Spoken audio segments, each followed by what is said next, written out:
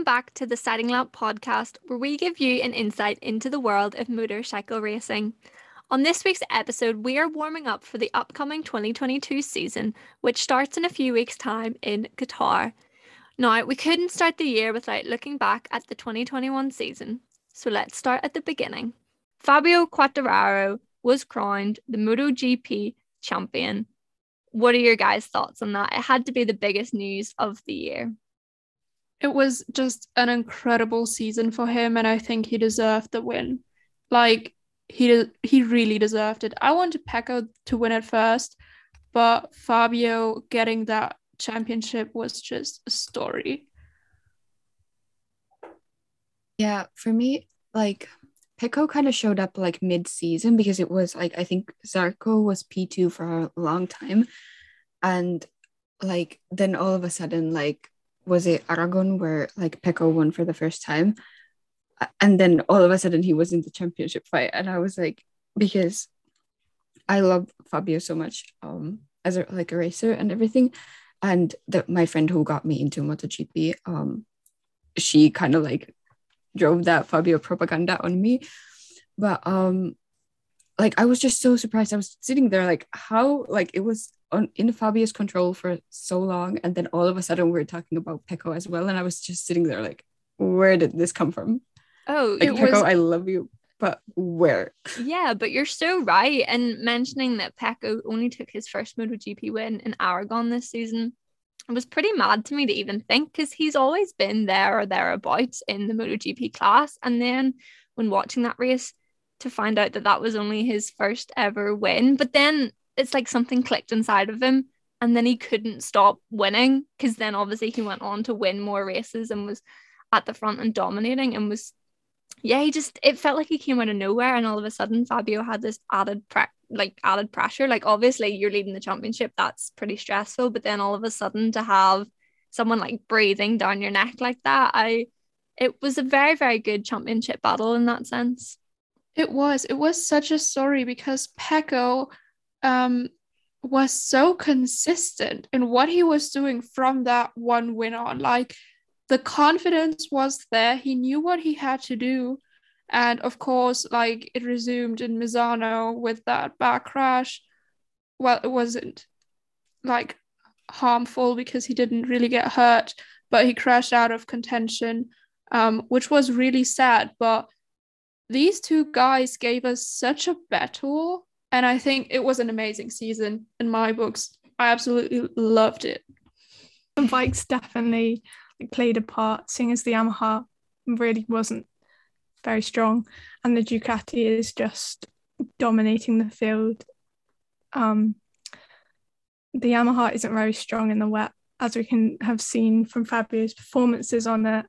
It is terrible, really. And the Ducati was just, I think Pecco is winning races and Fabio is coming like 10th.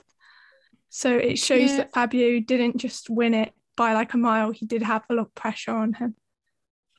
Yeah, but you could also see like the bike didn't really do well in the wet, and it wasn't his fault. It kind of was the bike. So that was an interesting topic to me as well, because they really struggled. But I know you wanted to say something. Go ahead. Yeah, going maybe a bit of a different topic, but also like going back to Pecco's win, like, I think it was the confidence boost that he needed, like Jules already said, because after that he just picked it up and he started winning and winning and winning. But when you think about it, it's strange to think that Jorge Martin got his first win before Pecco did. Yeah, that's actually insane. But what was it? Did Pecco get like 5 poles in a row? Yeah, was it 5? So. Yeah, that was mental.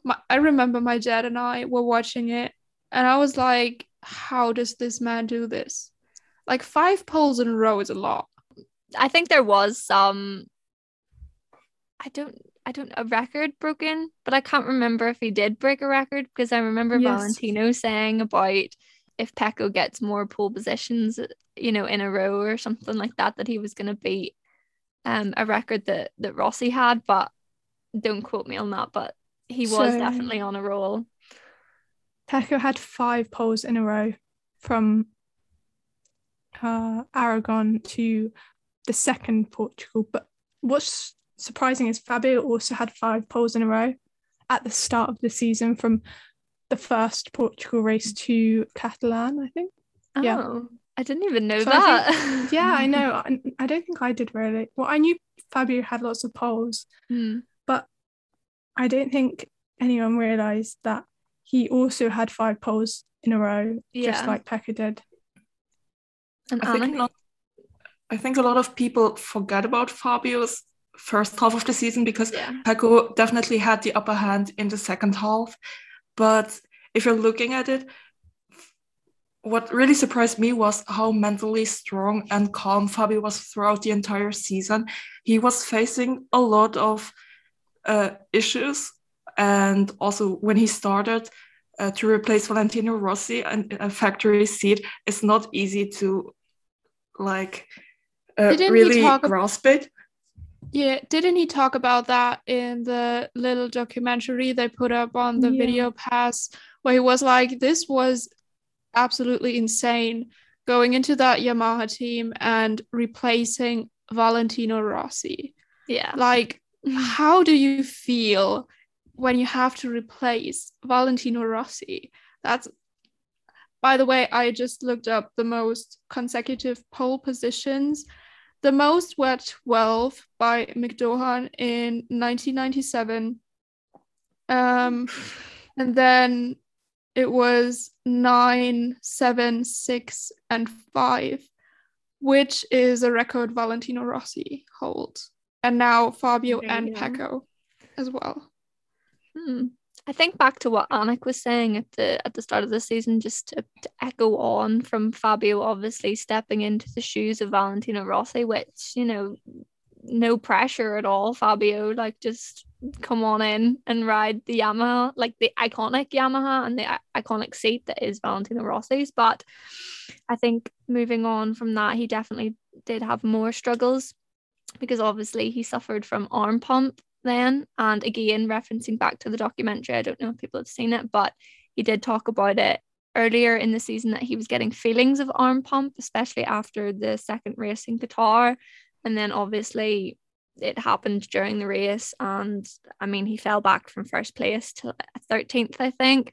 Obviously he still managed to finish the race, but then, you know, the pressure and the struggle of having to go get surgery on that and then come back and try and dominate, and, you know, back where you left off, really, I think that was probably his biggest struggle of the season. Obviously Pecco coming strong in the second half would have been stressful, but to have a physical battle like that, I think, was definitely added pressure, and maybe a pressure that people sort of forget about and don't talk about, because it's not something you see, almost, the struggles that he goes through physically. But yeah, it crazy to me, to be honest, that he managed to do it. If you compare him to the 2020 season, where he completely lost his head, and he's openly said that himself, and said the 2020 season was a disaster, really, to this season. He was so mentally strong in this season, like with everything he had to face, and also the other drama going on at Yamaha, which we're going to talk about later. He really kept his cool. Like, he just did what he had to do, and he really performed so well considering the arm pump, and like, he knew that it was probably coming because his arm just hurt out of nowhere and he didn't really know what to do, and then obviously he had to get the surgery. I also remember him talking to Valentino, like in the documentary, like they showed a bit where he was like, you know, it just comes and goes, and Vale was like, well, doesn't look good. So yeah, you're totally right. He improved, I think, his like mental strength a lot from 2020 to 2021, and I'm curious to see what he does in 2022. I think that's what like gave him the upper hand in the entire championship fight, because it was not only the arm pump, it was as well his leathers malfunction in Catalonia, which must have been very hard for him, like not only to face all these penalties, but as well the comments of the other riders afterwards. It was Yeah. also very interesting. Mm. Then to come back from that is also, I imagine, not that easy. I Yeah, completely just forgot about brushing that off.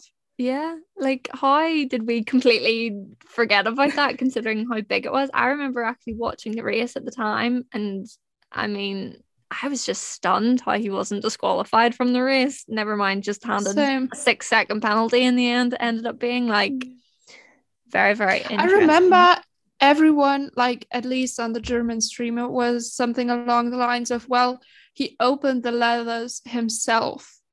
Like he just Yeah. did it. They were like speculating if like an animal like a bee or something flew in there and stung him. And so they were like, maybe he just opened it to get like the thing out. And to this day, was it just a malfunction? I don't know. I don't think anything publicly got said about it. But Mm. I'm Alpine surprised that they Stars- didn't black flag it or anything, because he was literally riding around with his leathers open for about 3 laps. 2 Yeah. laps. Alpine Star said that it wasn't a failure on their side, so they basically confirmed that maybe he didn't put the zipper up completely so it looked in, and then it opened on its own, but it wasn't really a failure of the material. Yeah. That was such a weird story. Like, has that ever happened before? I don't recall any incident like that where the leathers just pop open during the race. That was a story. I was just gonna say to move on from Fabio being very dominant this season, because I do think it's something that we could just talk about for a whole episode in itself and how great his 2021 season was. Jules mentioned earlier a bit of struggles with Yamaha. Now, we touched on it slightly that obviously the bike isn't as good as some others on the grid, but there was also some struggles in the Yamaha garage regarding Fabio's teammate Maverick Vinales. Now, he started the season on a high. I mean, he won the first race in Qatar, but after that, things went downhill very quickly. What are your guys' views on the whole Maverick Vinales and Yamaha situation? For me, I think that also kind of ropes into Fabio, because that must affect him as well, to like for 2 or 3 races not to have a teammate at all. Mm-hmm. And then even though he and Franco have worked before, like together before, it's still a different team, so a different environment. So that also must be difficult, because like in a sense, after Maverick left, he didn't have any like valid data to like compare his results to, because obviously Franco was coming back from an injury and into a new team. He had to adapt. Like it was a whole less situation. But other than that, I do think there was more going on than just like the engine thing that happened in the pit lane that isn't like even 100% confirmed yet, I think, because like it was very weird for Yamaha themselves to like throw their own rider under the bus, essentially, because usually you would see teams trying to protect their own riders and be like, oh no, this didn't happen. So there must be something else, like some maybe tension going on for them to openly be like, oh, yeah, you did this, so we're pulling you, like suspending you, and you're not going to be able to ride. Because with that, they also threw away their chances of winning like the team's championship. Yeah, that's something you also have to think about, where I think the atmosphere in the whole team was probably a bit off. Like you knew something was going on, and I imagine it being quite hard to work under circumstances where you don't really know what's going to happen. I think it was quite clear to see the deteriorating relationship between Maverick and Yamaha in Assen when they both got on the podium. Yes. And you've just seen Fabio's side of the garage go wild, and Maverick didn't even celebrate at all with his people. And I think it is, you could really see how they went from such a high to lower and lower, and everyone on his side of the garage was getting a bit frustrated with everything. Yeah. What did Günther Steiner in Drive to Survive say very high highs and very low lows? Was it something along those I lines? think so. And that's exactly what it felt like. Like the low was a very, very low one for Yamaha and Maverick, I think.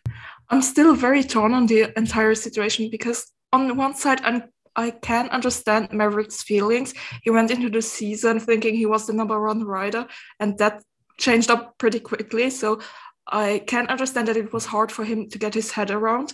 But if he actually blew up the engine, like on purpose, it is so disrespectful to all his mechanics and engineers who spend hours and hours working on the bike, and they do everything for the team. They don't see their families almost the entire year. And on that side, I understand why Yamaha let go of him.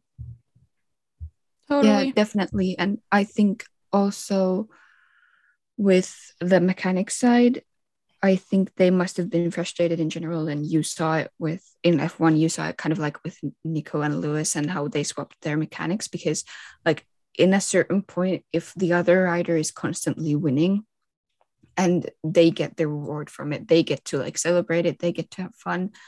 For the other side of the garage, it must be quite hard and challenging for them to like take it, and especially then when Maverick would do well, like you said, that in Assen he got on the podium and he didn't even celebrate. So when you have the other rider doing well so often and him like bringing the atmosphere up in the garage, and then your own rider, even when he does well, doesn't like celebrate with the mechanics, I think it must be like really hurtful to the atmosphere. I think another point as well, which Annick said just a wee minute ago, was that, you know, Maverick Vinales came into 2021 expecting to be the number one rider in the Yamaha team. You know, he's had Valentino Rossi as his teammate since 2017, I think it is. And like, okay, Valentino Rossi's finally gone from Yamaha because obviously he moved to Petronas, and he's going, this is my season. You know, I've got some young kid moving into the team. I'm going to be the number one rider. I mean, he made Fabio switch which side of the garage he was on. So I think Maverick moved, so he was on what would have been Valentino's side of the garage as like a power move or a power stance to be like, I am the number one rider in this team. I think that's definitely how he started this season, you know, so strong, being like, I'm going to be the number one rider. Definitely had to be a mental thing then for Fabio. He was trying to play mind games with Fabio, I think, and it obviously didn't work out for him.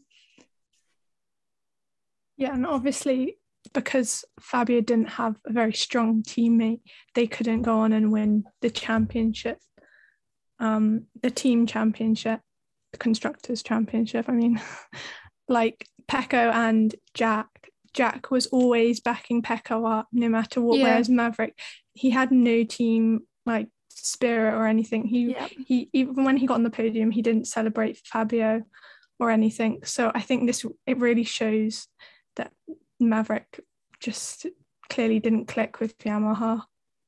Yeah, and I think a big thing with that is, now it came out recently, I don't know if you guys seen this, but he did an interview, I can't remember who it was with, but Maverick has openly admitted that he thinks that his move to Yamaha from Suzuki was a mistake. And he has literally put that out in the open and been like, I never should have left Suzuki for Yamaha, which I just think is such a big kick in the teeth to Yamaha, because obviously he was with them for quite a few years, but to openly say that he never should have went there, I think is pretty mad.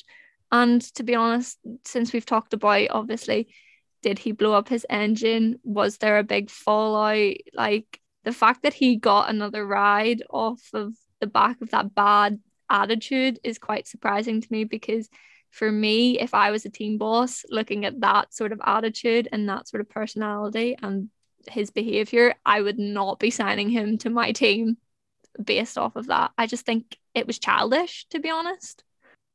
Yeah, I do like agree with that, but what I find also interesting is like how Maverick's whole like Maverick just changed when he went to Aprilia. He was like so much more relaxed. Like you could even like see on his like face that he was like I would say he looked much happier.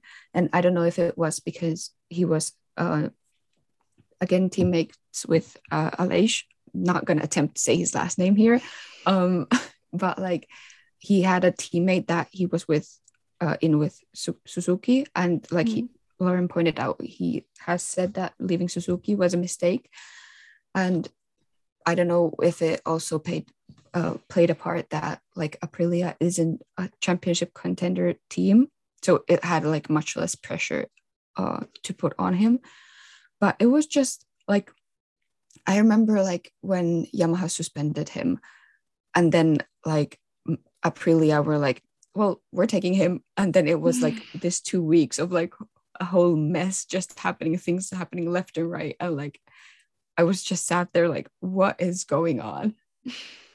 That was the most confusing time during the whole season, I think, because my dad and I remember us talking about the suspension, and we were questioning if he could get another ride for the 2022 season so quickly, because as Lauryn already said, it's a question of attitude, I think.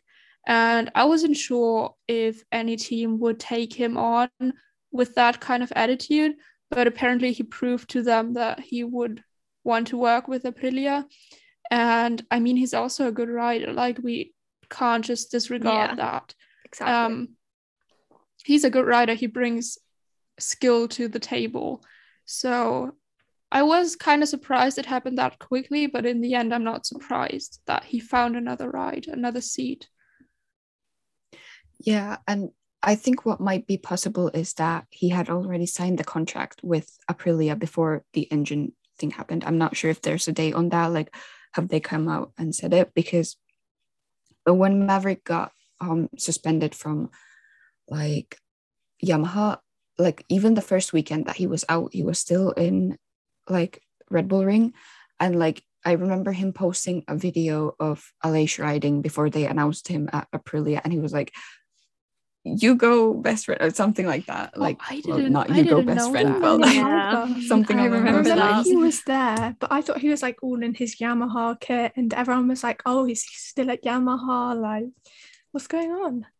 Yeah, because like for the whole season, like people were like talking so much, or at least my commentators, they were like, he's going to Aprilia for sure. Yeah. Like, that's just gonna happen.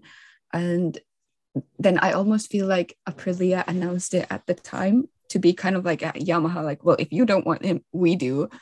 And then probably that might have affected Yamaha's decision to not continue him for the rest of the season and suspend him for Silverstone and be like, well, you're not riding at all then. Yeah. Well, that's another topic that I seriously think we could talk about forever. But a big part of this season, and I mean, we've talked about it for ages already, but a big part of it is Yamaha and their struggles. But okay, yeah, the bike wasn't great. Okay, yeah, we had the Maverick Vinales drama. But then after Maverick left and was suspended, they didn't have a rider because they promoted Franco Morbidelli, which was obviously the only option. It was the best option as well. Franco fully deserves that ride, but he was out injured at the time because he'd hurt his knee earlier in the season. So Maverick's gone. You've promoted Frankie, but he can't ride the bike. Yamaha then fell into the problem of, well, what do we do now? So obviously Cal Crutchlow, who is Yamaha's test rider, got the call up, but then down in Petronas, there was a problem because still Frankie was out. He couldn't ride. So then Petronas Yamaha also had to fill a seat. And then we started seeing some questionable decisions as to who should come and ride for Petronas. And yeah, I mean, we had Jake Dixon, who is a Moto2 rider. We had Garrett Gerloff, who's a World Superbike rider. And we had the return of Andrea Dovizioso. So what do you guys make of Petronas's decisions for some of their stand-in riders? Because some of them were a bit questionable to me. I think they should have just chosen one rider for Yamaha, the Monster Energy team, and one for the Petronas team, and run with it, because that the entire changes, it just didn't make sense. None of the other riders had time to fully get comfortable into the seat, score points, try to salvage what's left of the Constructors' Championship, and that just wasn't feasible anymore. I think they had Garrett ride the bike first, but obviously because he's in World Superbike, a lot of the calendar clashed with the MotoGP calendar, so he can do the next race. So then they got Jake in, but then obviously because he's in Moto2, they had to fill the Moto2 seat. So I think they gave it to John McPhee, and then they had to fill the Moto3 seat. So it was kind of like, who do we get where we don't have to fill a seat in? So then they brought Dovi in, but he was meant to have a contract with Aprilia, but did Maverick take that, or like what happened? Because I thought he was going to be riding the bike in 2022 with Aprilia. Yeah, this is a big one for me because obviously Andrea Dovizioso was and is, shouldn't talk about him that way, one of the greatest MotoGP riders that there's been. Like, he's always been there ever since he came into the championship. And he had some stunning battles with Marc Marquez when he was on the Ducati bike. So he didn't have a seat after the 2020 season, and he signed to be Aprilia's test rider. And everyone was like, oh, he'll get the Aprilia seat like pretty easy. And everyone sort of thought, yeah, 2022 was going to be his return to MotoGP. And then as soon as sort of the seat came up at Petronas, all of a sudden everyone was linking Dovi to it, and I was like, that's so silly. Why would Yamaha sign Dovizioso? It doesn't make any sense to me when he's got a contract with Aprilia. So yeah, I actually do think that Maverick Vinales took Andrea Dovizioso's 2022 Aprilia seat. That's my hot take. Yeah, I think Dovi almost falls into the same category as like Dani Pedrosa, for example, like one of those really talented riders that just never got the chance to win a championship in the like MotoGP class. And yeah, it was like a whole, I would just call it a mess, the situation that went on at Yamaha. I was like, first Maverick and then everything else. And I'm just, again, like sitting there a bit confused. But I think what must have played a big part into even like Dovi's Aprilia contract was the Salvadore's crash in, was it the Styrian GP or the Austrian GP? Yes. Styrian. The Styrian GP, because he had to first sit out and then they just like, I feel really bad for him because I think he wasn't even injured at one point anymore. And then Aprilia was just like, well, we're going to give the seat to Maverick anyways. And then he did like a few wildcard appearances. And it was just, again, very confusing. This whole Yamaha thing caused such a domino effect on the entire grid. And it even went down to like Moto2, as we already said, where they had to fill up like seats. And in general, it was just so confusing because people were being swapped left and right. And then Savadori was supposed to ride, but then he wasn't riding. And it was such a mess. Definitely. And I mean, we've talked about Dovi, who has got the seat, and he's got the seat until the end of the 2022 season. But we did sort of brush over Garrett Gerloff and Jake Dixon. I mean, yes, Garrett Gerloff was brought in. I thought it was a fantastic choice, but like Carly said, he is obviously in World Superbikes and there's a lot of calendar clashes. So in my head, it was sort of like, well, why did they bring him in the first place if it wasn't going to be a permanent change or, you know, a solution basically to the problem? And then, as mentioned again, they brought Jake Dixon in from Moto2. Again, I thought that was also a great choice. I think he's a really good rider, but it wasn't a permanent solution to their problem. You know, they didn't sign Jake for 2022. They didn't sign Garrett for 2022. It just made the whole thing a shambles, and it didn't give either rider an ample opportunity to prove themselves to be a MotoGP rider. Yeah, so I think they brought a lot of riders in because obviously they knew Valentino was leaving. So I think they wanted to test as many people as they could on the bike to see who would work the best.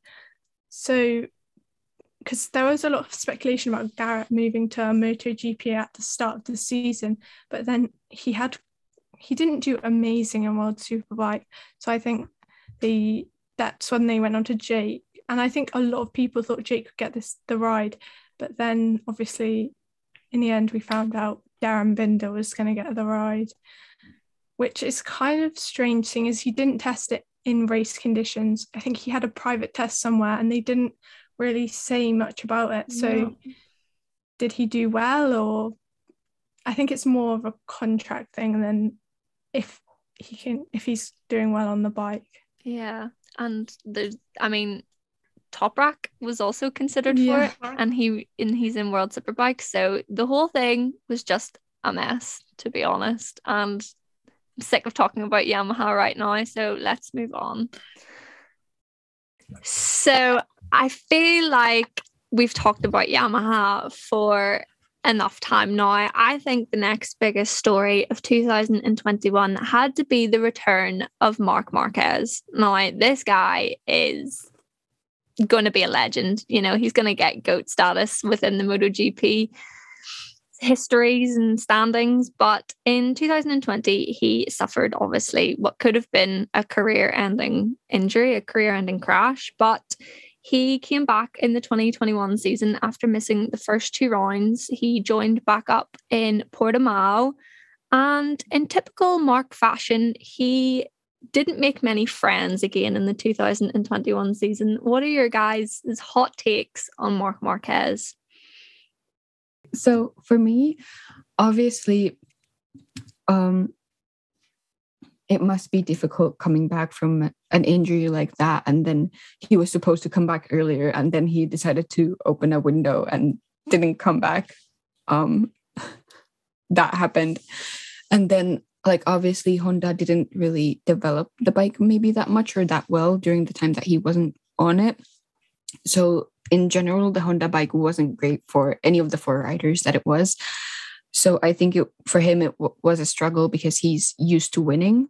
And then coming off from an injury to a bike that's essentially, I would say, pretty much like a year, 2 years behind on like development must have been hard. And I think that showed that when he kind of picked up riding again and adapted his style to his like injury, it started working for him on tracks that he's comfortable at. Like you saw him like King of the Ring, obviously he won at Sachsenring, and then also like Gotha, and I don't remember that, for God's sakes, I don't remember Misano too. Yeah, Misano.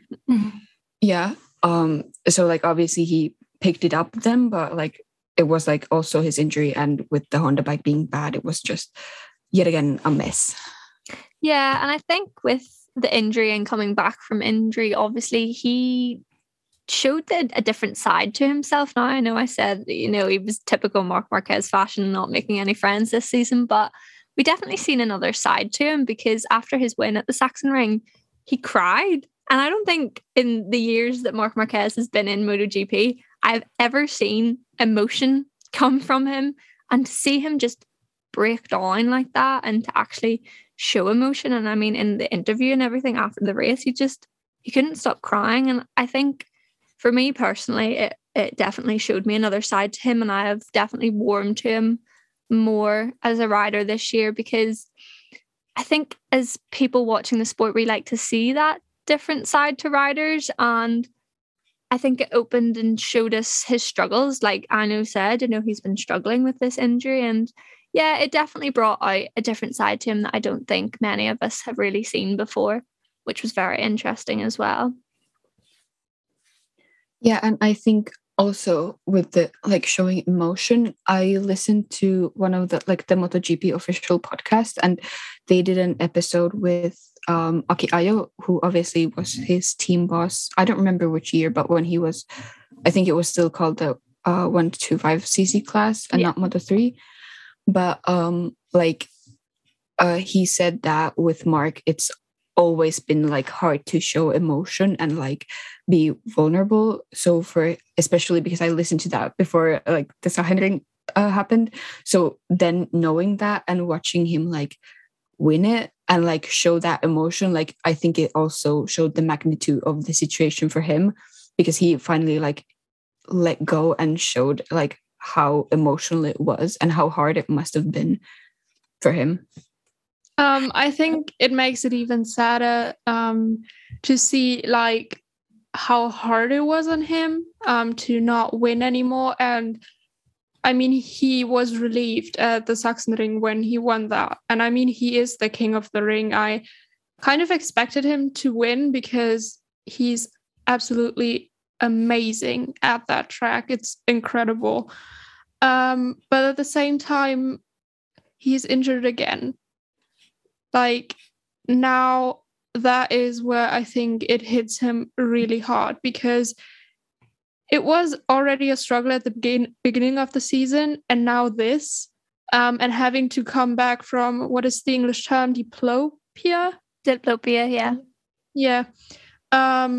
For next season, I think it's very difficult to go through it like twice. Well, it's not the same thing, but having your career on the line twice in such a short amount of time. Well, yeah, I think with the diplopia, he has suffered from this before. He had a bad crash, I think, around 2011, 2012. Yeah. He's been through this before. So in that sense, I'm hoping that this is something that he can maybe recover from and it won't, take as much. But again, on the other side of things, it's just one thing after the other for Marquez. He hasn't really seemed to catch a break, really, in the last 2 years, which I can only imagine what that is taken on his, mental, like how does he come through this? But a big part of it is crashing so much, and he definitely crashed a lot in the 2021 season. How has he managed to overcome that, and how does he manage to keep overcoming these crashes? I mean, he definitely, put himself out there a few times in the 2021 season, just crashing into other people, which is not good sportsmanship. Yeah, definitely not. And then even him like crashing on his own, like the Austrian GP where he was fighting for the win, that Brad Binder ended up winning with the slicks on the rain, and he rode like okay with his like bike with the like slick tires on the rain, and then crashed battling for the victory on the like wet tires, which in a sense doesn't make any sense. Like, how did we end up here? But also like not always crashing into other people, but also making like his own mistakes, because like Pecco won the Aragon GP, was his first victory, and Mark was battling him for that. And then because he made a mistake there again, didn't crash, but made a mistake, he kind of like threw away that win as well. So it's like crash after another and mistake after another, and that must be hard on your like mental strength. I have to say that a lot of people don't give Mark enough credit for the season that he's been delivered last year. If you look back at it, he came back from such a difficult injury. He sat out almost the entire 2020 season. I think Alberto Puig said that Mark rode the entire year with 1.5 arm, because he's still not on his physical fitness level than he was before. And he did crash a lot, which is definitely a problem, especially if you're already injured. But at the same time, he showed that he had a lot of pace, because when he crashed out, he was mostly in for a good result. And I think people often overlook that. Yeah, and he overall came 7th in the championship, which seeing as he didn't even race the first two races, because he was still recovering from the injury. It's just amazing, because he crashed out of some races, he won 3 races, and he still came 7th in the championship. I think that just shows you how good he is as a rider and how good he is at like coming back from major setbacks. And I mean, this season definitely hasn't been easy on him, but the fact that he managed to win the tracks where he's most dominant at, as in like Sachsenring and Kota, absolutely incredible. And then again, like he came in 7th. I didn't expect him to, but he did it. And that just shows how good he is. How incredibly good he is. it is really exceptional if you're looking at it, because he did not only miss the first 2 races, but he also missed the 2 last races because of his injuries. So to still come 7th is quite an achievement. And if I'm looking back at his wins, I think it's difficult to judge how Sachsenring and Kota, how his performance was this year compared to all the other years, because he is just so dominant on these circuits. But for me, the standout highlights of his season this year was his Misano win. Yeah. And his battle against Pecco in Aragon, because that was when Pecco was on his upwards movement. Yeah. And he still managed to fight against arguably the best bike and one of the best riders of this season. And that's as an injured Mark.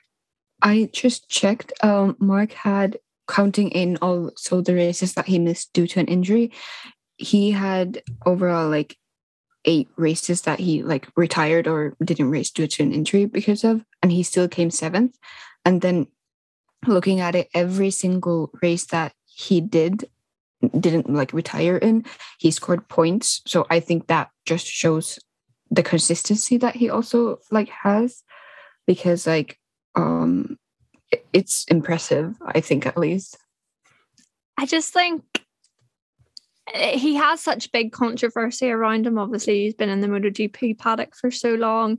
There's been some crazy battles between him and other riders, but you just can't deny the guy's talent and the guy's determination. Like, obviously you don't wish bad on anyone, but to be able to come back from something like that, I think has just showed how great of a rider he really is. And you know that he's giving 100% every single weekend. And I think that speaks the loudest, that no matter what the situation is, you know, he's giving 100% at all times. And he wants to come back and win world championships. And you never know, with Marc Marquez, he could do it.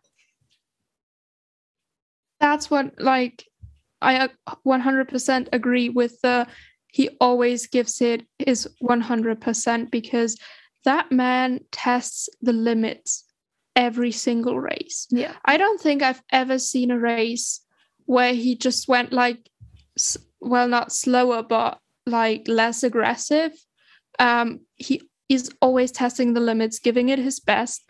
And I remember, as like when I was younger, he was always the rider I would look at and be like, that man is insane. Like the moves he pulls sometimes, absolutely incredible. But that's why he is why he still finished 7th last year or last season, because of his willingness to fight and to come back from injuries. Yeah, he definitely has made some not really stupid moves, but controversial moves, like the move at Silverstone with Jorge Martin on the first lap. He literally crashed him out in the first lap. So even though he may be doing amazing last year, coming back from all like the injuries and stuff, he does still have some controversy around him. And speaking of Jorge Martin, I feel like that's another person that needs a very, very honourable mention. Talking about coming back from injury. Now, he started the season as a rookie sensation. I mean, he was riding the wheels off that Pramac bike. But when we got to Portimao, he suffered the worst crash I've ever seen in MotoGP racing. Like, he was flung off that so bike. Bad. Wasn't it? And he injured himself really horribly. I can't even remember how many bones he broke. He broke like his wrist, his ankle. It was 3. Oh, 8. Oh, and then 8? I don't know. 3 different surgeries. Yeah. Like, it was a lot. And when we talk about people being able to come back from stuff like that, I think Jorge Martin needs a mention, because he managed to come back from that. I mean, I think he sat out 4 races and was back again. And then by the end of the season, he was winning races. So, yeah. He's up there for me. Yeah. Yeah, he's up there for me with the probably best riders this season, because I don't think we expected that much from him going into his rookie year in MotoGP. being on the Pramac bike. Just overall, I didn't have very high expectations for him, but especially after the crash, I was like, this is bad, like really bad. And he's probably not gonna come back and win it or become Rookie of the Year. But look at what he did. He came back and got himself the Rookie of the Year award after a crash that was so insane. And once again, I mean, we're always talking about mental strength. This must have taken a toll on him. Like his first season in Moto GP, and he suffers that crash. And he still managed to get back on the bike. And then I was so happy for him when he won the Red Bull Ring. Oh my God. Yeah. I was so happy. I was screaming. He deserved that one. Without taking the shine off it, if we're talking about rookies, we have to talk about Enea Bastianini, because wow, that guy was on a bike that is 2 years old. And I mean, after the second half of the season, definitely he just came into his own. I mean, he was fighting for Rookie of the Year as well. But to be on a bike that's 2 years old and then put performances in like he did, I mean, he ended up on the podium twice, was it? Like, how did he do it? And when you compare it to his teammate Luca Marini, who was also a rookie this year, you know, performance, like mental strength, everything we've talked about already. I think Enea Bastianini needs to have a very, very honourable mention this season. What do you guys think about Enea? Because I just think he is unbelievable. Yeah, I think that 2 podium finishes obviously were incredible. It was like, I remember looking at those races and I was like, what has this kid eaten for breakfast? Because like he's just flying. And out of the 18 races, he didn't finish 3 of them, had 3 retirements and 1 non-points finish. So I think that's a very remarkable when you look at it, like finish 14 races in points and then 2 out of those on the podium, and actually getting, I think both of those were P3s, and then for the other race he even got the fastest lap for. So just phenomenal, I think.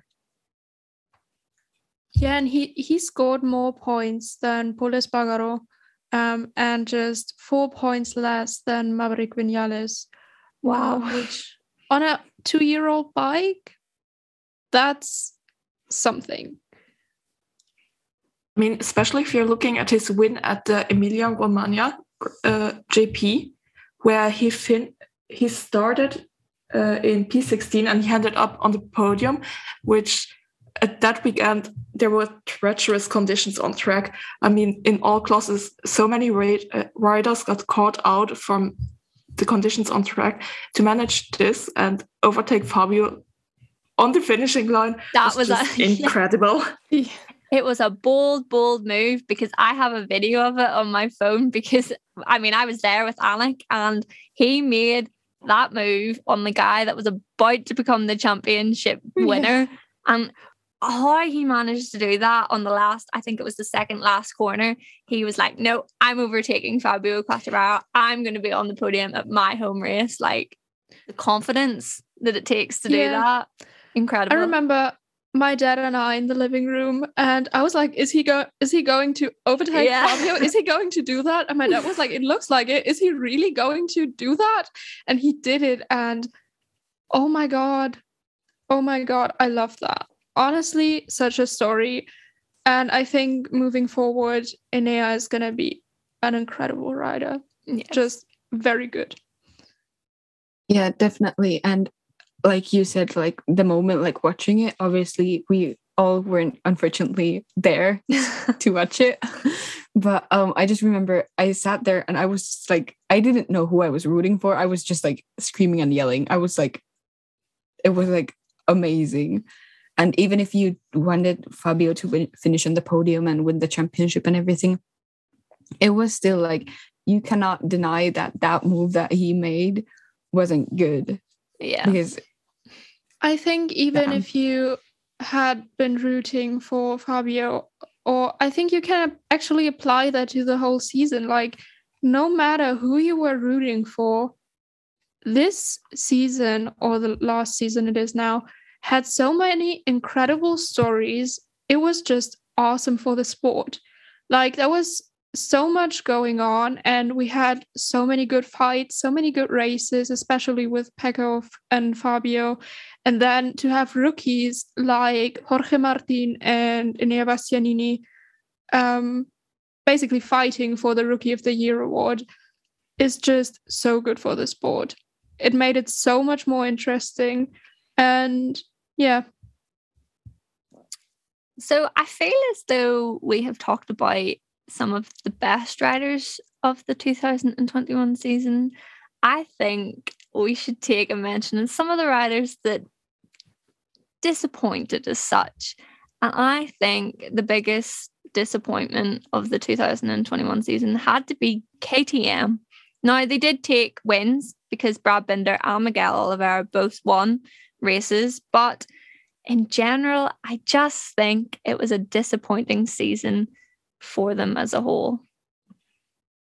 Yeah, like especially after the summer break, Miguel Oliveira's results just went completely downhill. Like, I think he crashed out of some races. He didn't score points on most of them. Whereas in the first half of the season, he won races. He was pretty up there, and then just went all downhill from there. It really was KTM's struggle season. If you're looking back at it, the only one who could escape the curse a bit was Binder. But Miguel really had a very up and down season, let's say it like that. He started not very good. Then he had his very high with his 3 podiums in a row and like that one win. But then it went really downhill. If you're looking at it, he scored 94 points in the championship standings. And with his 3 podiums, that would make, in these 3 races, he made 65 points, which means that he only made 29 points in the 15 other races. These are not stats that are for someone who is riding a factory bike. I think a big one as well, we sort of brushed over Brad Binder, who arguably, yes, was performing the best out of KTM. He also had a pretty shocking season. KTM's qualifying throughout the Tech 3 team and the factory team was just non-existent. I mean, I remember talking about races last season that they were starting like 16th, 17th, 19th, even in last place for some of the races. I just don't understand how on Saturday it goes so wrong for them. And that is including Iker Lecuona and Danilo Petrucci, who I rate as really good riders. But was it the bike then that was the problem? I think it was really interesting to see, not in a good way, but like in some races, like the Tech 3 bikes finished above the actual factory bike. When you look at, for example, Portugal, which obviously it even was a home race for Miguel, and he finished outside of the points 16th. And then both Iker and Danilo finished 15th and 13th, which is in the points, and they're riding the satellite bike. It's a bit like, how did we end up here? Like, it's a bit embarrassing, if we are being honest. I mean, you still have to give Brad Binder at least a little bit of credit, because he scored 151 points, finished 6th in the standing right before Marc Marquez. But then again, like, Oliveira really had a tough season. And then another thing, we already talked like about the Tech 3. Iker Lecuona being like dropped at the end of the season was kind of surprising as well. Awful. Absolutely awful. The guy was just not given a chance at all. He's literally only 21 as well. He's younger than Fabio. Yeah. Crazy. I mean, going back to Brad and Miguel, Brad was very consistent this season, but his only podium was in Austria, which was a spectacular performance. It was a gamble. Lucky. I have to give him credit for it, but at the same time, it was a one-off race. If you're looking at Miguel's performance, his 3 podiums that he had, these were actually race conditions that are more normal for a season. So I see a bit more potential in Miguel having a better season next year than Brad. That's very, very interesting because Brad Binder has the long contract. He signed till 2024, something along those lines, which I thought was a bit mad, to be honest, because we've said it so many times. Neither of them had the best season. Neither of them had the best 2020 season. So I think it's a bit of a gamble anyway to sign someone for that length of time when, to be honest, to the public eye at least, it doesn't seem like they're putting the performances in my mind. I mean, especially if you're looking at their performance this year, they probably were able to perform this year and get away with still having a factory seat. But if you're looking at the next riders who are up and coming, like Remy, Raul, Pedro for KTM, Miguel and Brad need to up their performance because they will not keep the seat if these guys come to the Moto GP class and just overperform on the Tech 3 bikes. Yeah, for sure. Like if you maybe look at Raul Fernandez, who is said to have a very MotoGP riding style already, he could become a problem for Miguel and Brad really quick.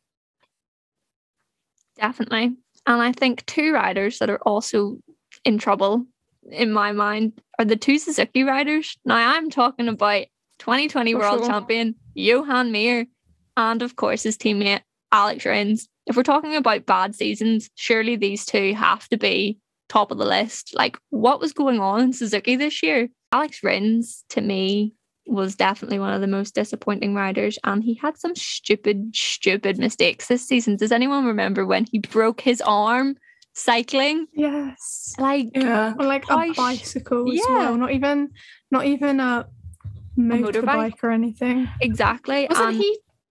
Wasn't the story that he was texting on his phone whilst doing a track cycle, and then something to do with like truck on the circuit? Adorno man. Because he was basically texting whilst cycling. Crazy. I was so worried about it because when I read about the crash, I just heard that he broke his arm and he had an accident with a truck. So I immediately thought he was either in a car crash or the truck was moving. And when I found out that the truck was just stationary and he crashed into it, that's one of the weirdest injuries that we've seen this season. But I mean, it just describes his season. Yeah, we're talking about this year. Like literally, he either does well or crashes, or because he's had some weird races with Silverstone. He came second, but then some races he just crashes. I was very surprised because in some races, Rins actually looked stronger than Mir, but he just couldn't make it stick. He fell off at the end of the race, which I don't know if it's like related to tire management, but he just can't translate anything into a good result, and that's something that's really worrying. I think in 2020 you could sort of overlook it as such. I feel like he had a very similar season then. You know, he could have been fighting for the championship in 2020. Come into 2021, I expected him actually to be fighting for the championship. I expected him actually to win the championship when we came into the season, because I know he can be strong, but with stupid crashes like falling off his bicycle and breaking his arm, stupid crashes, you know, during races like Carly mentioned, I am just starting to wonder where his place is at Suzuki if performances like this continue, because I think there are better up and coming riders that would put in better performances, and obviously Suzuki are going to want to have a championship rider on their bike, like they have Johan Mir, he's won a title. They're going to want people to now do that and win championships. They are a championship winning bike. I don't see how either of them really fit in the team anymore. Especially seeing as they don't have any independent teams. They only have one team. So they need the next generation to take over. So there is some riders that we have not yet mentioned, and we couldn't forget about them. So number one has to be Aleix Espargaro and his performance with Aprilia this season. Now, Aprilia has been known as the underdogs in the Moto GP class, but Aleix Espargaro has taken them a step up this year, and he even got their first podium in the Moto GP era. So hats off to Aleix Espargaro. I hope that he continues to develop Aprilia this way. Next up, we have Jack Miller, who of course is Pecco Bagnaya's teammate and definitely gets overlooked a lot considering his teammate was fighting for the championship. But Jack still had an incredible performance, taking 2 wins back to back. He still had a really, really good season. He was also the best teammate that anyone could ask for, and he really helped Pecco out this season, which, I mean, it has to be mentioned. Then we have Johann Zarco with Pramac Ducati. Now, Zarco was fighting for the championship at the start of the season, but then he just went downhill, and I mean really downhill. He had such an up and down season with Pramac, and it was a really, really weird one, but hopefully next season we will see a bit more consistency from him. Of course, there's also the LCR Honda team with Alex Marquez and Taka Nakagami, both really seemingly struggling this year. I'm not really sure why. LCR Honda didn't really give us much information. Neither riders really gave us much information. But for their sake, I hope that this season is much, much better for them. That also brings in Paul Espargaro, who is Marc Marquez's teammate. And the Repsol Honda team were also struggling this year. And Paul Espargaro was definitely struggling. Now, he still did manage to get a podium in Misano, but it was often overlooked by other events that happened that day. You know, Fabio won the championship, his teammate won the race. Just a bit underwhelming for Paul Espargaro. And again, I hope he does much better next season. Now, we couldn't finish talking about MotoGP without mentioning the elephant in the room, and that is, of course, Valentino Rossi retired from MotoGP at the end of the 2021 season. He's been in that class, or in the, MotoGP as it is, for 26 years. That's longer than any of us have been alive. Yeah. I mean, we kind of saw it coming. Yeah, I mean, everyone did, but I mean, I still can't wrap my head around the fact that he's not going to be lining up on the grid this season. But what are your guys' take on the fact that he's gone now? I definitely, like you pointed out, he's been racing in essentially the same paddock for 26 years now. And I think it's just like the statistics and the eyes prove it. And Rossi is a one of a kind racer. And I think everyone will miss him at the track and at the paddock, because we've had this talks about this before, but like he brought the paddock in a sense to like alive. He was such a character, not only on track but also off track. And I think saying that he'll have a significant legacy in MotoGP is definitely an underestimate for the impact that he's had on the whole sport. And I think it's just amazing to look at what he's left behind, which is obviously the VR46 Academy, but also like how, for example, Fabio, who isn't a part of the Academy, still is like views Valle as his hero. And I think that just proves that he's touched so many hearts throughout the years.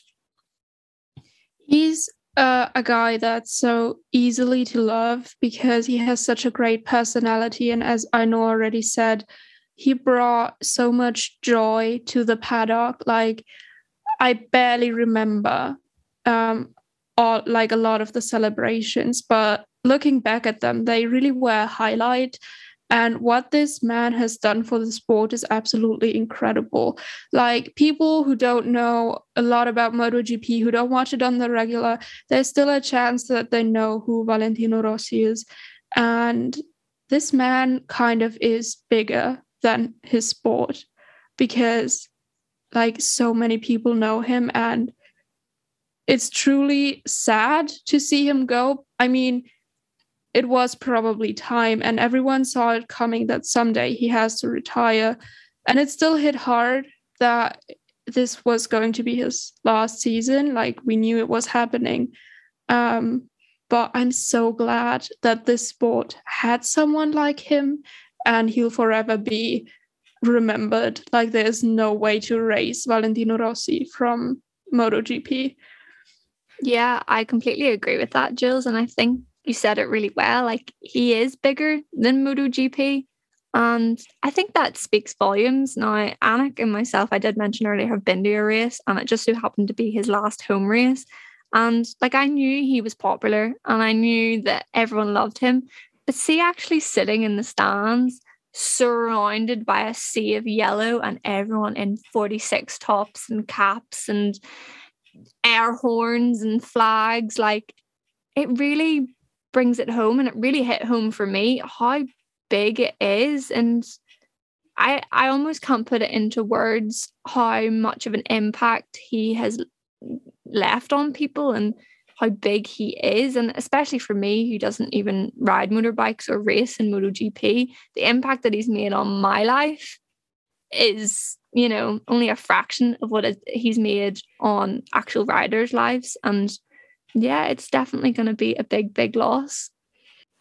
And I just think it's amazing to, in a way, see that, like, a lot of the people, especially the younger guys now riding on the grid, they've, like, imagining it, like, they've had, like, the posters of Vale on their walls as kids, like, wishing they could be him. And now most of them, like, have raced him. Obviously, we have a few rookies coming in next season, but, like, they've raced him and they got to experience that. And I just think it's so wonderful to see that he left an impact, but he never seemed like, or Jules mentioned earlier when we were talking about Fabio, how he mentioned his, like, arm struggles with, and, like, possible arm pump with Vale, and Fabio isn't even in Vale's academy, and he still seemed so caring. And I think that's just, like, absolutely wonderful. Yeah, I think he was, or is, well, now was such a calming presence on the grid, and he had the most experience. And I think it's just good to know that as a young rider, he looked very approachable, like, the entire time. I think no matter who it was, he would have probably talked to them and given them advice. So what an absolute legend. He was my favorite rider growing up. So it's kind of hard to see him go, but I'm glad I was there to witness at least a part of his career. Yeah, we are going to be the people who can say that we watched it happen, which is pretty crazy to think. Like, we were there, we witnessed that. I think that is something very special that we share with lots of people around the world. But now that he's gone from the paddock, this means that more seats are opening up to other riders, and especially riders coming up from, like, Moto2. So do we want to talk about Moto2 now?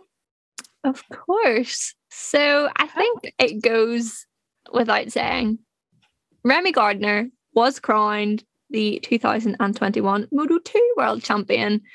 And I mean, I didn't see it going any other way. I always thought Remy was going to take the championship, but he had some strong contention from none other than his teammate, Raul Fernandez. What do you guys think about the tension that was in that KTM team? Because it was very apparent that it was rough in there, definitely. I think that at times it was probably pretty hard for them to deal with that and to deal with your teammate being your biggest rival in the championship fight. But then again, I heard like on the German stream, they said something about how Remy and Raul tried to not let the tension get to them. So they apparently always had breakfast together on a race morning, like on a Sunday. And I thought that that was pretty cool, actually. Maybe it saved them a bit. But yeah, what are your guys' thoughts about that? I know.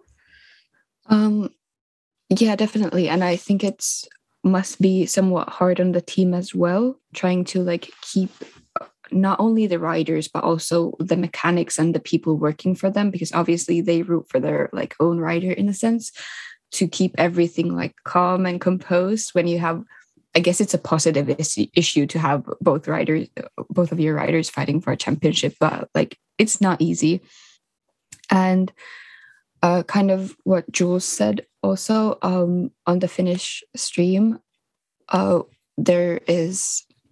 they kind of changed the commentators, but one of them actually works for KTM Aino, and he also mentioned that usually when they travel or they go to eat at a restaurant with the team and such, like Remy and Raul, they would always like pick each other up and drive there and like stuff like that. So I think they were good friends, at least at one point. Of course, the Raul's comments after the championships might have affected that negatively. Of course, I hope not, because at the end of the day, racing is racing, and I hope they can like separate the racing world from their personal lives. But yeah, I think that, what are your guys' thoughts on the world champion comments from Raul? I was just about to say that we couldn't go without mentioning the fact that, I mean, we thought, okay, yeah, Remy's won it, everyone's happy enough. What was it, a week after the championship ended, Raul comes out and is like, I was the moral champion of the class. I should have won it. My team didn't support me. And he sort of came out with these bratty comments almost about how he should have won and that KTM basically hindered him, which was a bit strange. I understand his frustration. It must be hard to, even after you win the last race, you're still losing the championship. And I have to give him the benefit of the doubt, because I feel like his comments might have been taken a bit out of context. And at the same time, he has a big problem with, like, not a big problem, but his mother language is not English. He has this language barrier. And at the same time, I think comments like these, it's more of a media training issue where they should have like held him back a bit. I kind of agree on that. I mean, I always, like the whole season, I wanted Remy to win. He was my favorite in the battle between those two. But nevertheless, I really liked Raul and his performance. Like, he's an amazing rider. And with the comments, at first I was kind of disappointed in him. But then again, I understand the frustration that must have come with like losing the championship, and maybe it was in the heat of the moment, and as Annick already said, maybe it was just an issue of media training where he was frustrated and let it out publicly when he probably shouldn't have. I'm gonna give him a chance. Like, I don't think that he's a bad person. It was just a little bit of a weird comment to make, but it happened, and like he can't undo it. But I think his actions next season, when he's with Remy again on the same team, will probably prove or tell us what kind of character he is. That's what I was just about to say. Hopefully this doesn't hinder next season, because obviously both Remy and Raul are moving up into Moto GP to the Tech 3 KTM team. So you just hope that comments like this haven't affected how they work together, because I could really see both of them doing really well in Moto GP, and the last thing that either of them need coming into their rookie season is tension in the garage, which I think is hopefully not going to be the case. Yeah, I'm kind of willing to see past his comments. Like obviously, like Annick said, it's probably a question of media training at the end of the day, because like these guys have a lot of adrenaline going through their body, especially after a race and such. But at the same time, I think blaming the team should be your last resort. Like they still gave him a fair chance at the championship. He came second, was very close to winning it. I don't think it was fair of him to say that still, especially because it looks bad on the team. And now looking through like the years with KTM Ayo, they seem like one of the most supportive teams and like most fair teams that are out there. So I don't really understand that. And what left me thinking is that Adrian, Raul's little brother, was signed for Moto3 for KTM Ayo. And then KTM rearranged their riders. So Adrian went to Tech 3, which is another KTM team. And all I can think of is that did his comments somehow affect that? Which I would hope not, because like especially during last season, KTM Ayo was the stronger bike. And for Adrian to lose that opportunity because of Raul's comments just makes me kind of like sad and maybe disappointed as well. Yeah, so hopefully, well, fingers crossed that any tension that might be in the KTM garage disappears before the start of the 2022 season. But I think we need to give some honourable mentions to those who came third and fourth in the championship. Marco Bezzecchi and Sam Lowes. Now, Marco Bezzecchi is away off to MotoGP with the VR46 team, but I feel like he just, not that he didn't show up to the 2021 championship, but he lost out on a big opportunity to win the 2021 championship. What are your guys' thoughts on Marco Bezzecchi's season? It was a bit of an underwhelming season for Bez. Looking at, at the beginning, he was one of the title contenders. People were thinking that he would win the championship. And at the end of the day, Raul and Remy were so dominant the entire season. They both got 12 podiums compared to Bez, which got only 7 podiums. Only only seven Only. podiums. But like, I think there was more potential that wasn't really shown to us during the entire season. Yeah, and I think with Sam Lowes, Carly, you'll be with me on this one. You know, a British rider, you want him to do well. What happened to Sam Lowes?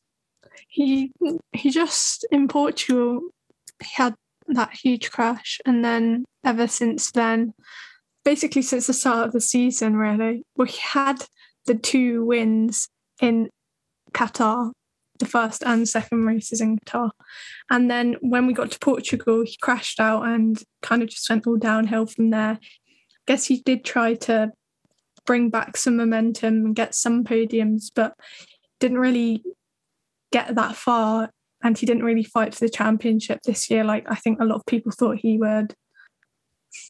Yeah, I think overall it was just a bit disappointing from Sam, but hopefully this season he can start afresh. You know, he'll be fit, he'll be healthy.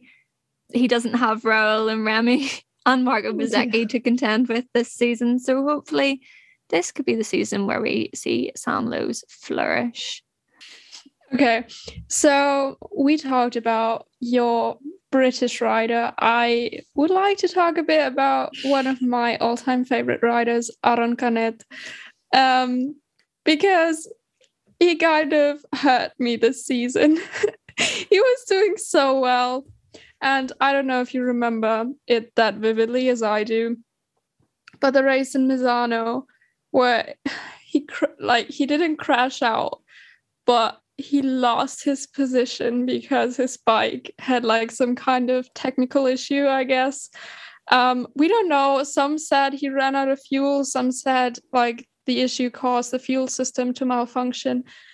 in the end, I have no idea what it was, but my heart broke. He finished 6th in the standings, which isn't too bad. He kind of carried the Boscoscuro constructors on his back. Like, he wasn't bad, but I don't know. Annick, do you want to say anything about Aaron? I mean, seeing this whole thing play out at the Emilia-Romagna Grand Prix was very difficult because Lauryn and I were there. The commentary that you heard over the bike noises was in Italian, and none of us spoke Italian.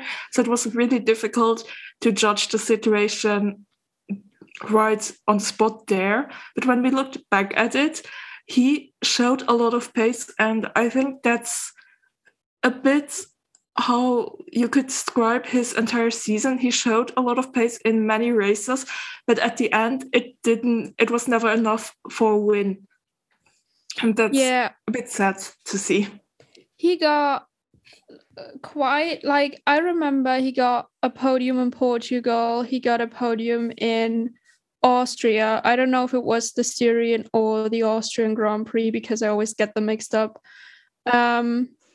And was it Sachsenring? Yeah, he placed second in Sachsenring as well.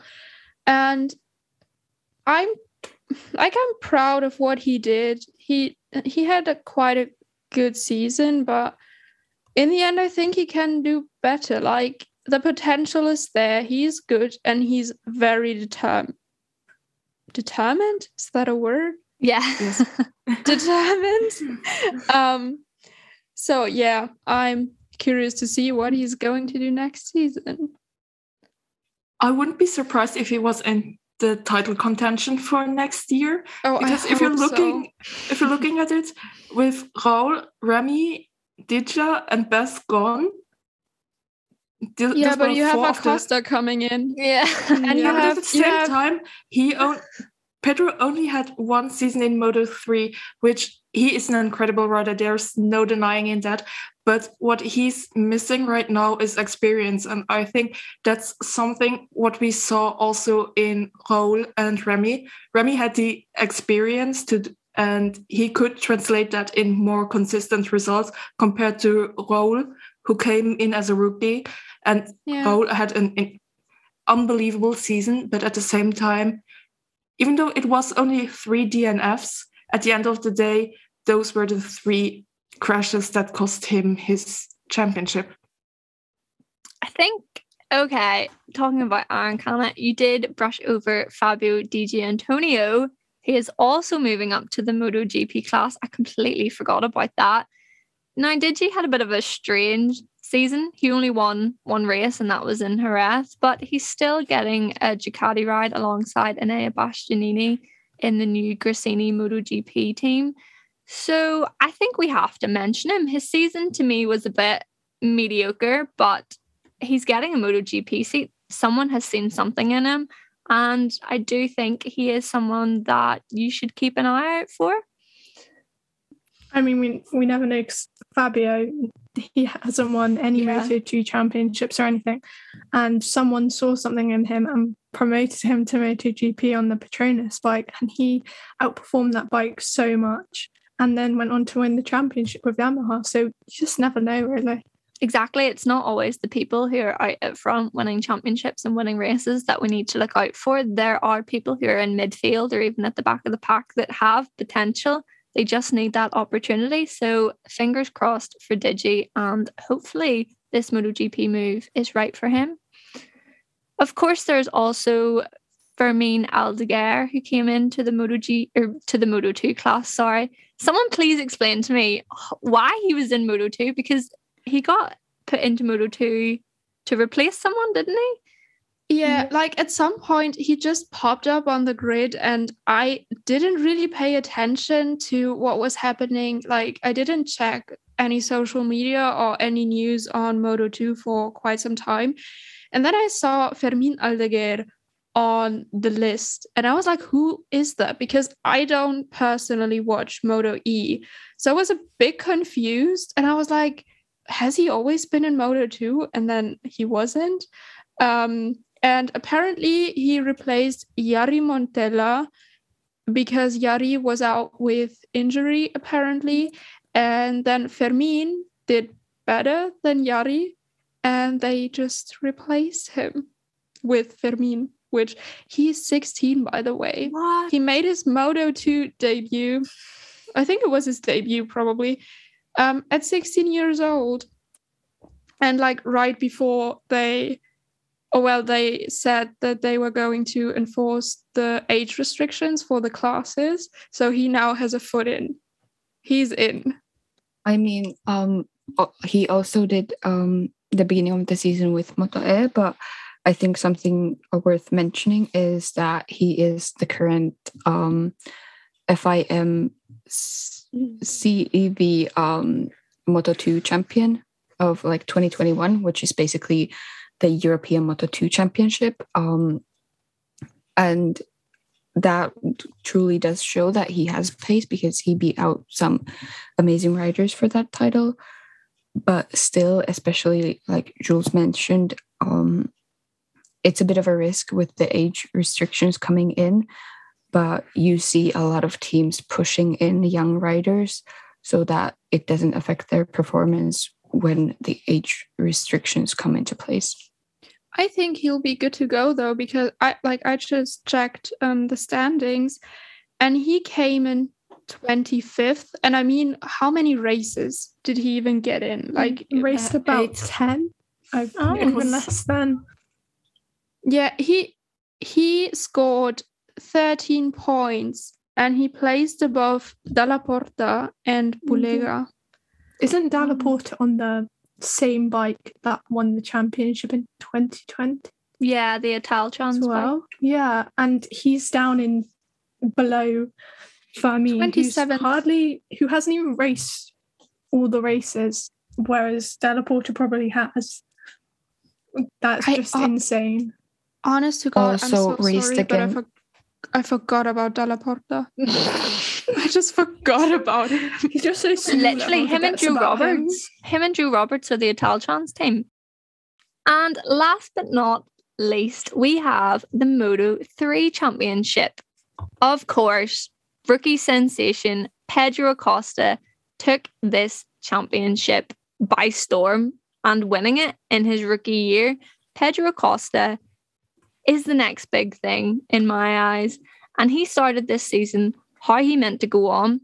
He was second in his first ever Moto 3 race. He won his second Moto 3 race from pit lane.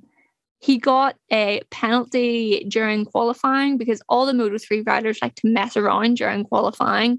So he had to start from pit lane because of stupid riding, basically, on Saturday. But he flew up the grid and won. What are your guys' opinions on Pedro Acosta and his unbelievable season? I think from the first race on, you could just see that Pedro is a generational talent. He's not comparable to any other riders. To do that in a world championship riding class on your first and second race, that's just incredible. And I think we will see a lot more from Pedro. I mean, he placed second in his first ever race, and then he got first 3 times in a row. Yeah. Like, that's just mental. He has it. I mean, everyone calls him Baby Shark right now. He's going to be the next big shark. Like, once that guy moves to Moto GP, oh boy, watch out, because he kind of has it all. He has the talent. He kind of has the mindset for it. He went into this like category he's never raced in, and he had the mentality to win. He wasn't afraid of anything. Yeah, I mean, it probably helped that he was with KTM because the team is awesome. So I don't know what to say other than absolutely outstanding season by them. I think, yes, you're mentioning KTM, of course. I mean, they have produced some of the greats like Marc Marquez, Miguel Oliveira. Like, there's just, a feeder series up basically through KTM of some fantastic riders. But you did also mention his mentality, and I know we've talked about this with so many other riders, but Pedro Acosta has it. He was 16 when this season started, turning He's 17. so young. Yeah, turning 17 in May of this season. And he just had such a grown-up head on his shoulders. He never let the pressure get to him, no matter how much. You know, there was people in talking about, oh, he's the next big thing. Oh, he's this, he's that. Every Sunday, he went out and he proved to people, and he shut people up basically and was like, this is what I'm doing. I'm making my mark. I am Pedro Acosta, and you will see me win. And for 17 years old, the world has never, ever seen a rider like this. He is something so special. And I think something to also pay attention to is the fact that out of 18 races we had this season, he retired in 2 of them, and in every race he didn't retire, he finished in the points, and his lowest finish was 11th, which is very remarkable, and that also shows his like consistency to get points. And I mean, the only, like, you could call it an issue, not really even, you could have with Pedro, is that he isn't that strong in qualifying. But at the end of the day, like, the points are like given out on Sunday, and he ended up getting like his pole position in Valencia, the last GP of the year. And I think that was because he had won the championship by that point. That was just from him to kind of prove to everyone who was talking about like, oh, he cannot produce a pole lap, this and that. I think that was also from him subtle, like, look at me, I can do it. Yeah. Moment. Like, even if he didn't deliver like his best performance on Saturdays, he always brought his A game on Sundays. And I mean, that's where you win the races. So, but the fact that he didn't do that well on Saturdays and still managed to have like the headspace to go into the Sunday and be like, I can win this. Like, I'm not on pole, I can win this. And he did. I don't know how to put it into words, but this guy is remarkable. And if we are already on the topic of that, he overshadowed his teammate who was set out to be the number 1 rider for their team. And I really like Jaume Masia, but he did perform pretty well the entire season, but he couldn't compete with what Pedro did. Like, once again, I don't know how to describe it, but he just stood in the shadows of Pedro Acosta, who delivered the most amazing season ever. And it must be a bit hard on Jaume, going from being the first rider for the team, like being the one the hopes are on, to going to like a supportive role. But it is what it is. Hopefully he can shake it off for next season. I think that's a big thing that we're talking about with riders' headspace and their mentality. I think we talked about it a bit with Maverick Vinales earlier, obviously with teammates, you know, fighting against each other. And a big one was definitely Pedro and Jaume Masia, because I just think Jaume almost crumbled under the pressure of having a teammate so good, so consistent, and just breaking onto the scene as well. Like you said, Jules, Jaume was meant to be the number 1 rider in KTM, but I don't think anyone could have predicted that Pedro would have been so good. But then I think the big thing was Jaume's reaction to it, and it wasn't the best reaction to it. And I feel like, yes, he did crumble under the pressure of having a teammate so good. And I think he threw away a lot of opportunities throughout the season in races where he probably could have won if he hadn't have been stupid because of these pressures.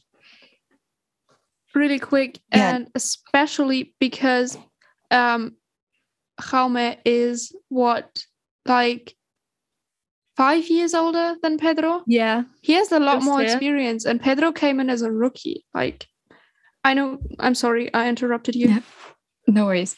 I think that definitely showed, but Jaume has also been very open about just like in general, like that mental struggle, and you don't see that often with riders. Like in the world of motorsport, like mental health and mental strength, especially the issues in them, are often like swept under the mat and they're not talked about. And I think that is like very brave of him. And he apparently, when he was making his deal with KTM, he was very open about the fact that the thing that affects him most, it's not the track or the condition or the bike, it's that he needs that supportive atmosphere, and that, like, in a sense, nurtures him to do better. And I think probably the workers didn't even expect Pedro to do as well as he did, but I think it definitely took a toll on Jaume and his performance. And kind of almost comparing, might be a bit dramatic comparison, but also comparing it to like Yamaha's situation at the start of the MotoGP season, with Maverick not really supporting Fabio, because during the last few races when Dennis Foggia, which is someone else we need to definitely talk about because he had an amazing end of the season, his teammate Javier Artigas was a really good wingman and just like supported Dennis and tried to keep Pedro behind him, etc., etc. And you didn't really see that from Jaume at any point of the season. No. Like, it was very much like, you're on your own. Like, if you want to win this, you're not going to get any help from me. Definitely, you could see, especially in the race, when Pedro did win the championship, you could see from Jaume, he went out to the lead of the race, and I was like, oh wow, he's really helping Pedro out. And then he made a move that nearly made Pedro fall off, and I was like, what are you doing? That is your teammate. Like, there were so many moments in that race that I was like, oh wow, he's being such a good team player. It's something we haven't seen from Jaume this season. I was so wrong. He was out for himself in that race, and I think he actually fell off in that race, or he dropped back positions. But like I had mentioned before, there were so many opportunities then that he missed because he was out to get Pedro. You know, he was out to beat Pedro rather than if they'd probably helped each other out. Things could have been a lot different, I think, for Jaume. Yeah, and mentioning that, like, in essence, if they would have worked together, could have been that they would have been one, like, P1 and P2 in the standings. That would have led both of them being promoted to Moto2 for the same team. Obviously, it would have been bad news for Augusto Fernandez, but like, now you see Jaume being, in a sense, stuck still in Moto3, where he has the potential to be in Moto2, but he has to like get his mind set straight on what's important and how he can get those points. I think he might have a good shot next season if he learned from this season. I mean, we have Dani Holgado coming into the team. He's how old? 15 or 16? Like, very young guy again. I'm curious to see, first of all, how Dani does on the bike in general in the class. If he pulls another like Acosta-like season, if he doesn't, and that's probably gonna affect the way Jaume does in the upcoming season. I think it's very much dependent on whether Jaume is considered the number one rider of the team, or if he drops back into like the shadows of the younger guy again. So that's definitely going to be extremely interesting. And with Pedro moving up, one of his like biggest competitors is gone from the class. So I'll definitely keep an eye out for Jaume Masia because I think he can still do great things. Yeah, I think what Pedro proved this season, or the past season, was that rookies can be very good, and it's been proved. Like, also Raul Fernandez in Moto2, and then you look at Marc Marquez winning the MotoGP championship his rookie season. So rookies definitely can perform. And last year, I don't remember how Pedro did in the FIM CEV Moto3 championship. Oh, he won it. Yeah. Did he? Because I think he so. won the. No, he didn't, because Izan Guevara was the Moto3. Oh, he won the He Red was Bull second. Rookies. Did Yeah, he win the and Rookies thing? Yeah, and Pedro Yeah. won the Red Bull Rookies Championship. And now looking at Dani, he came third in the Red Bull Rookies Cup, and he is the current FIM CEV Moto3 European champion. So definitely, if he can produce the results that Pedro did, Helmut definitely doesn't have an easy season ahead of him. But I think rookies are a bit of a 50-50 toss-up. Like, we'll have to wait and see. Yeah. Rookies are scary, I think, and especially Dani Hidalgo coming in. I think people need to watch out for him, because I think he's going to be a lot stronger than what people imagine. And I know for a fact that Dennis Foggia is going to want to come out fighting after what happened last season, because he chased Pedro down somehow, and he almost won the championship until the race in Portimao, and Darren Binder came out of nowhere and knocked Foggia off his bike. And now, that's not how you want to see a championship being decided, and I do still think that Pedro wouldn't have won it, but it wasn't fair for Dennis Foggia to lose out like that. Quickly pointing out that Darren Binder didn't only knock out Dennis Foggia off of his bike, but also Sergio Garcia, who is fighting for P3 in the championship. So bad move. Yeah. And linking on to that, Dennis really pushed himself, I think, to try and get into the championship contention, seeing as Sergio Garcia was the main one fighting with Pedro, but then he crashed out and got injured, and then suddenly Foggia was there fighting for it, and then Darren crashed into him. Yeah, like if you look at the numbers from like Pedro had an overall good season, but he was stronger in the first half. Yeah. And then Dennis Foggia didn't have a good first half of the season. He had 4, 5, 0 pointers, which isn't that good. And then he kind of pushed himself so hard, and he had this amazing comeback story, started to fight for the championship, only to be crashed out by Darren Binder. And the scenes after the crash, I mean, I'm so glad no one was really injured. I'm sorry, they kind of cracked me up, because Darren wanted to go to apologize, and the Foggia's whole box was not having it. They were throwing him out, and there was you could cut the air. It was so tense. I'm still honestly too stunned to speak. I wanted Pedro to win, but the way Dennis was like robbed of his like option to contend broke my heart. Like, that's not how you want it to go.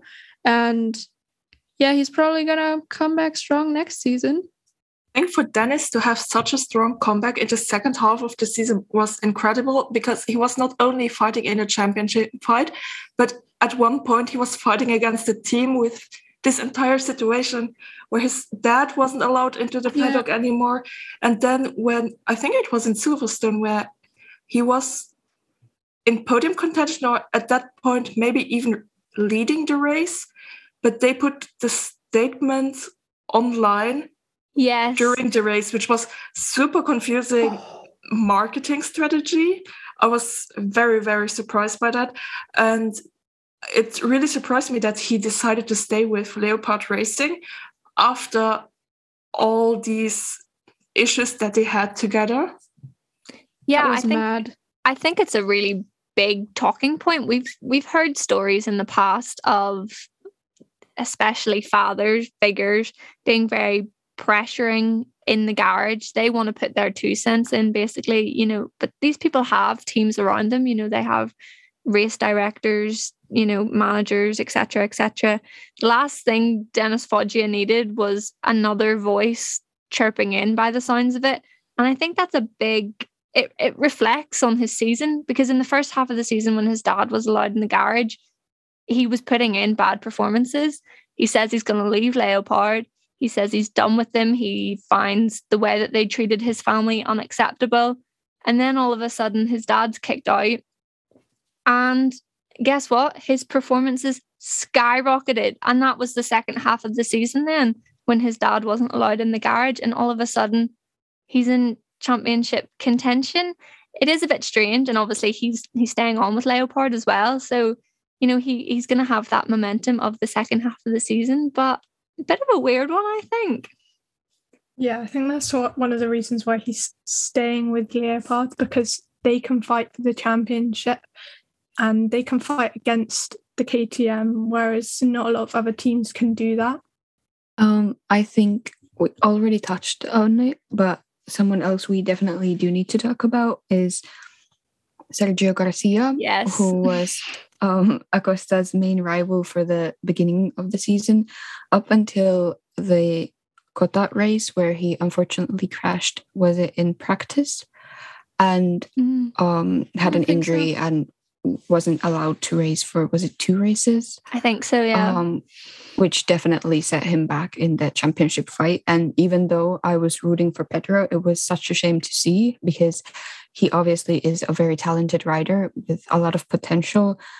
So it was really just a shame. Yeah, I think he'll be coming out this season with something to prove, because we've mentioned it multiple times. A championship should never be decided with things like crashes and injuries. You know, you want all riders to be at 100%. So I think that will give Sergio Garcia the big spur on, because this season very well could be his season. But of course, that leads us to his teammate, Izan Guevara. This guy had some mad moves at Kota. Talking about his teammate Sergio being injured, Izan Guevara had like a toddler tantrum at Kota, and there's no other way to describe it, really. It was a bit strange, wasn't it? Obviously, the Kota race was filled with a lot of things happening, multiple red flags, etc. And after the second red flag, Izan was leading the race, and he thought he lost the race, or I do not know what went on in his head. And he stormed to his box up from his bike and started punching the air. He kicked his chair. He had a proper meltdown to the floor. He was on his knees until he was informed that he actually did win the race. And he had to go up on the podium after that meltdown being filmed and aired on TV, showcased to the world. I mean, I have to say I kind of get where he was coming from, because the race was red flagged twice, right? And he was leading, and right before the second red flag, I think, his bike had a mechanical issue. It didn't work anymore. It wouldn't do anything. So of course he's going to be frustrated with his bike working properly for him to get like to the first place, and then just dying. And I mean, I've never ridden a bike in a competitive setting, but I would be frustrated as hell. And of course, he went into the box, and you saw him like pushing the bike down. He was like, something is not working, and they didn't know what it was. So he went into the box, and of course, it's a bit childish and like bit of a hothead thing to do, to throw such a tantrum.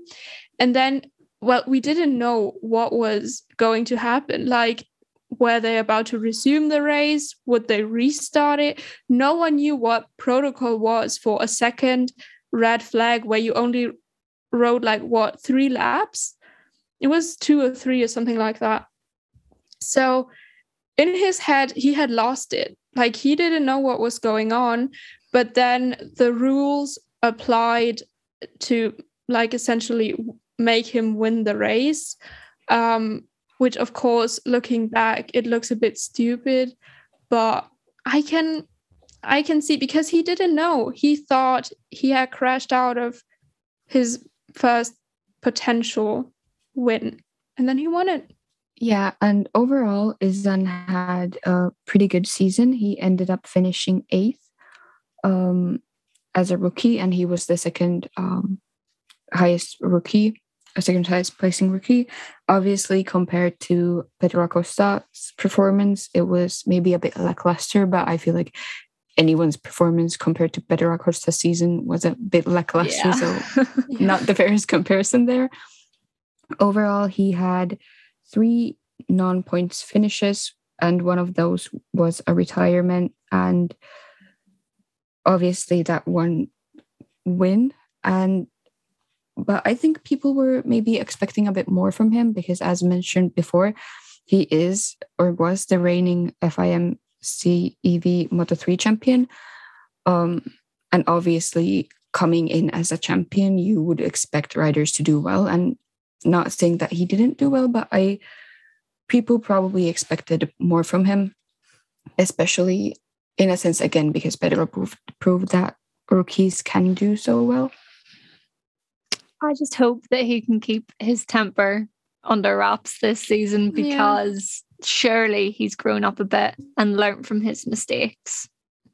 And he has a lot of potential. Do you know who couldn't keep their temper? Jeremy Alcoba and John McPhee. Oh, I was hoping someone would bring this up. I just had to. I'm sorry, but that was another story that was absolutely... I was flabbergasted watching that. Like them punching each other in the gravel. That was something. A build-up because Jeremy had done things previously to John. Like I think he slightly crashed into him maybe. So when John saw that it was Jeremy, he instantly thought, oh, you've just gone and crashed me out the race. Great, thanks. And so obviously you would be frustrated. No, we're talking about Izan Guevara throwing a tantrum at 16, 17 years of age. How old is John McPhee? 20 something? I think he's like 26 or 27. He's like the oldest guy in the Moto 3 paddock. And this guy thought, I'm just going to start hitting this other guy because he's taken me off my bike. This guy is too old to be throwing tantrums like that. I just think it was completely unacceptable. Yeah, he's 10 years older than Izan Guevara. Oh my god. He's 27. Yeah. And to be honest, I thought, like, looking at it, it feels almost staged. Like you would see that on a television show because, like, you're just looking at, oh, bikes went out. Oh, I hope they're okay. And all of a sudden they're fighting. I just sat there like, hello? Like, what is going on? My dad, who has been watching motorcycle races for ages, was like, I've never seen that. What are they doing? Like, what is happening? It was quite bizarre. It was. Yeah. It was a movie. Really. Didn't feel real. And then maybe a bit more, I'd say, if it can be more controversial than people fighting each other in the gravel trap. Another crash that happened was Dennis. I do not know how to say his Shunchu. Yeah, sorry for butchering that last name there. His crash at Kota, being suspended for 2 races. And then the media response, or the response he gave the media, which was kind of the biggest problem with everything, I guess. I mean, I watched that crash and I thought people were going to be injured bad. I thought people were dead, to be honest. Yeah, I mean, Pedro literally went flying into 3 meters into the air. Probably more what they said for us was that he flew over 5 meters into the air. Yeah, it was so bad. I watched that shaking, and I think it was Philip Salach who crashed like a few laps before that, and they had to like transport him to the hospital, which thank God he was fine, I think, because he raced like an endurance race the weekend after. But that already had me shaking because like I'd worry about everyone on the grid, but Philip Salach is one of my favorites, and they didn't really show what happened to him, and I was already on the edge because it was red flagged, and I was like, I don't like where this is going. And then that particular crash Onchu caused oh Lord, that was absolutely horrifying to watch. But I'm so glad everyone walked away from that at least okay. Yeah. Yeah, I know Dennis didn't really handle it in the best way, but I do think that the penalties need to be more fair across the board, because so many riders have swerved out of the slipstream before, but they've not got any penalties. But then as soon as a major crash happens, they get a penalty straight away. Obviously, that penalty is pretty bad, but I think it definitely needed to happen, show riders that they can't just do that and not get away with it, but it definitely needs to be more consistent. And also about the crash, that was really scary. Obviously, it involved Pedro Acosta, then Minho. I do not remember his first name. Andrea. So sorry. Andrea Minho, and then Jeremy Alcoba. And like Lauryn said, I was scared that people were gonna fly, because I wasn't like fully paying attention to it when it happened. And then when I look back, I see bikes flying, I see people flying. And if I remember correctly, Andrea Minho slid off his bike and hit his, like, kept sliding, so he hit his head pretty hard on a barrier. That is also... Oh, that was Pedro. Pedro he flipped over his bike, and then because he had so much momentum, he just ran into the barrier. Yeah, the way it went way it went was that Minho, the crash caused by Onchu, Minho then hit it because he was behind, and then Pedro was in about 10th place. Everyone had scattered at that point. Pedro's then coming straight head on into Minho, who's crashed into another crash. Pedro's bike literally like flew up over Andrea Minho's, and Pedro did like a front flip then and landed into the barrier. Minho was like skidding along the circuit. I have refused to watch it back, to be honest, because of how scared I was. But yeah, I don't know. I actually worked on content because of that crash, to do a crash analysis and to rewatch it and focus on each rider, even those who were behind, and just narrowly missing riders or bikes. It was just scary because Alcoba, he was sliding over the floor, and Sasaki and Fenati almost hit him as well. Then you had Pedro Acosta into the barriers. Antonelli had to weave through the bikes that were laying on the floor. It was just crazy. It could have been so much worse, because Pedro, for example, he was completely blindsided. I don't think he even saw what he was getting himself into. And there is no margin of time to react. Nothing. He couldn't do anything. And it was like, I don't remember, was it even last season where, was it Ben Snyder who crashed in Moto 2, and Aaron Canet and I don't know who the other one was, just went around him barely. They almost hit him. Almost. It was in Austria, I think. Oh, that was a bad one as well. Or Aaron's crash in Portugal, where he slid down the hill, and they were coming from the top of the hill down, and they didn't see him, and he had to run to the side because he was in the middle of the track. Those are crashes you don't want to see, because someone is going to get run over at some point.